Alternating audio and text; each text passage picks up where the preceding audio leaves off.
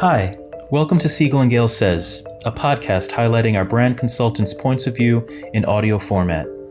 I'm Daniel Alonso, a member of the marketing team at Siegel and Gale. Siegel and Gale is a preeminent brand strategy, design, and experience firm.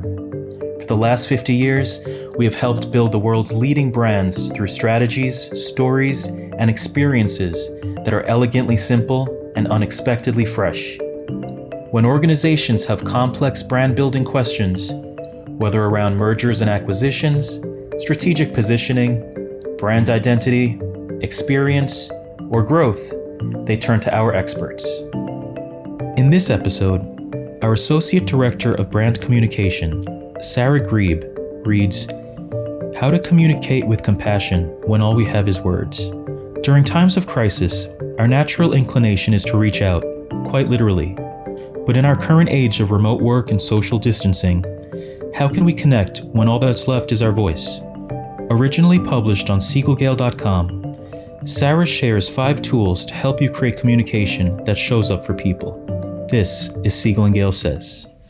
I'm Sarah Grebe, Associate Director on our Brand Communication team. This is How to Communicate with Compassion when all we have is words. As I write this, our families and communities are missing loved ones who won't come back. Our friends and neighbors are afraid and angry.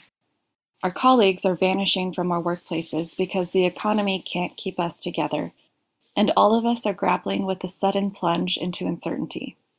It hurts. It feels relentless. It seems bottomless.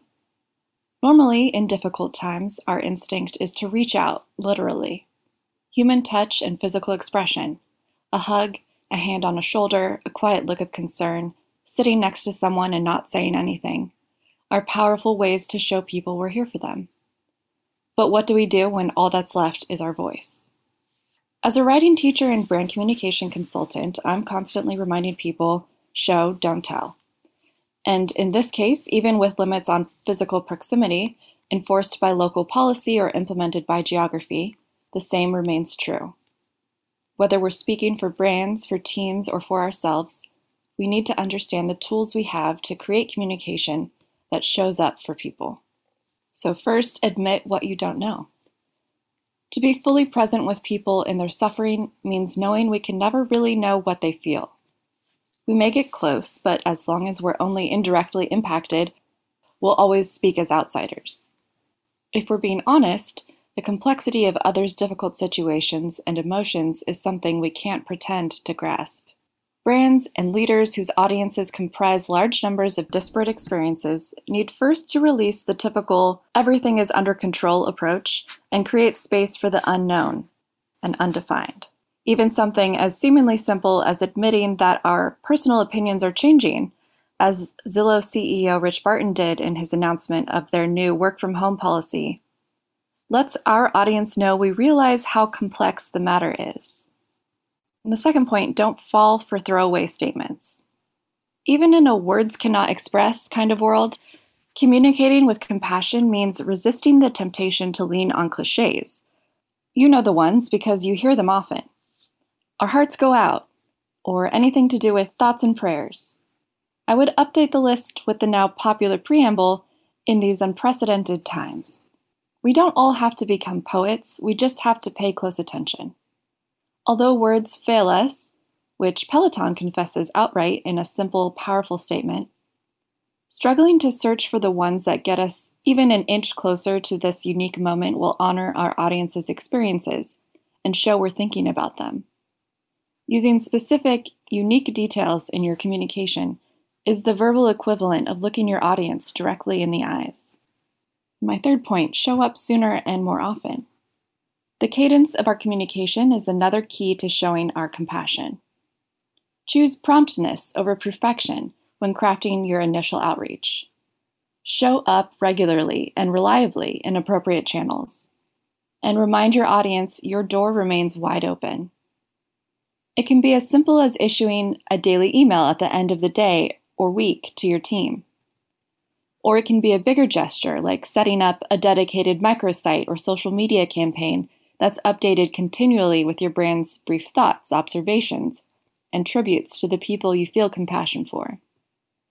Be wary of demanding too much of your audience's attention, but don't be afraid of over-communicating in a way that asks nothing of the listener. When it comes to compassion, there is no final word. Be very careful with humor.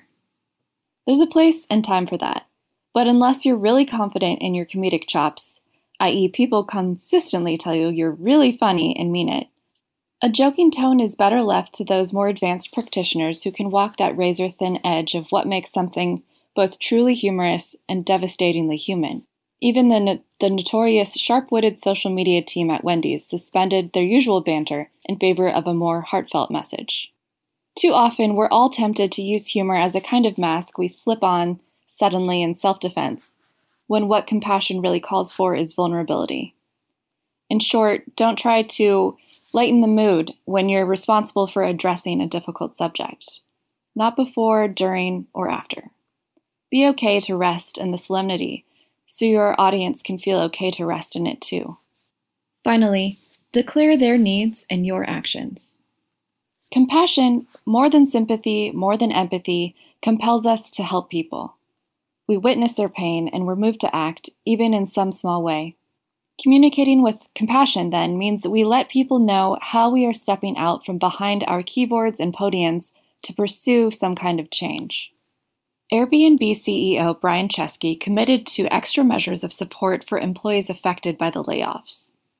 Even as his note already gets many of the cues of compassion right, he further recognizes that telling people he feels compassion for them will never ring true without showing how this compassion has moved him to act. Netflix, in a less direct but equally effective address, has also brought compassion to their communication by offering to cancel subscriptions for inactive users. Rather than put the burden of articulating their own needs onto users, Netflix's offer shows they recognize the difficult circumstances of being out of work, of worrying about unnecessary spending, of not having the time or mental space to take on the potentially daunting task of calling customer service to cancel. And they're willing to make small, meaningful changes on their users' behalf. Because even when all that's left is our voice, we can still make our compassion felt. Thank you for listening to this episode of Siegel & Gale Says. You can read more thought leadership pieces and explore our work at siegelgale.com. Subscribe to this podcast on Apple Podcast or wherever you listen. While you're at it, please leave us a review. See you next time.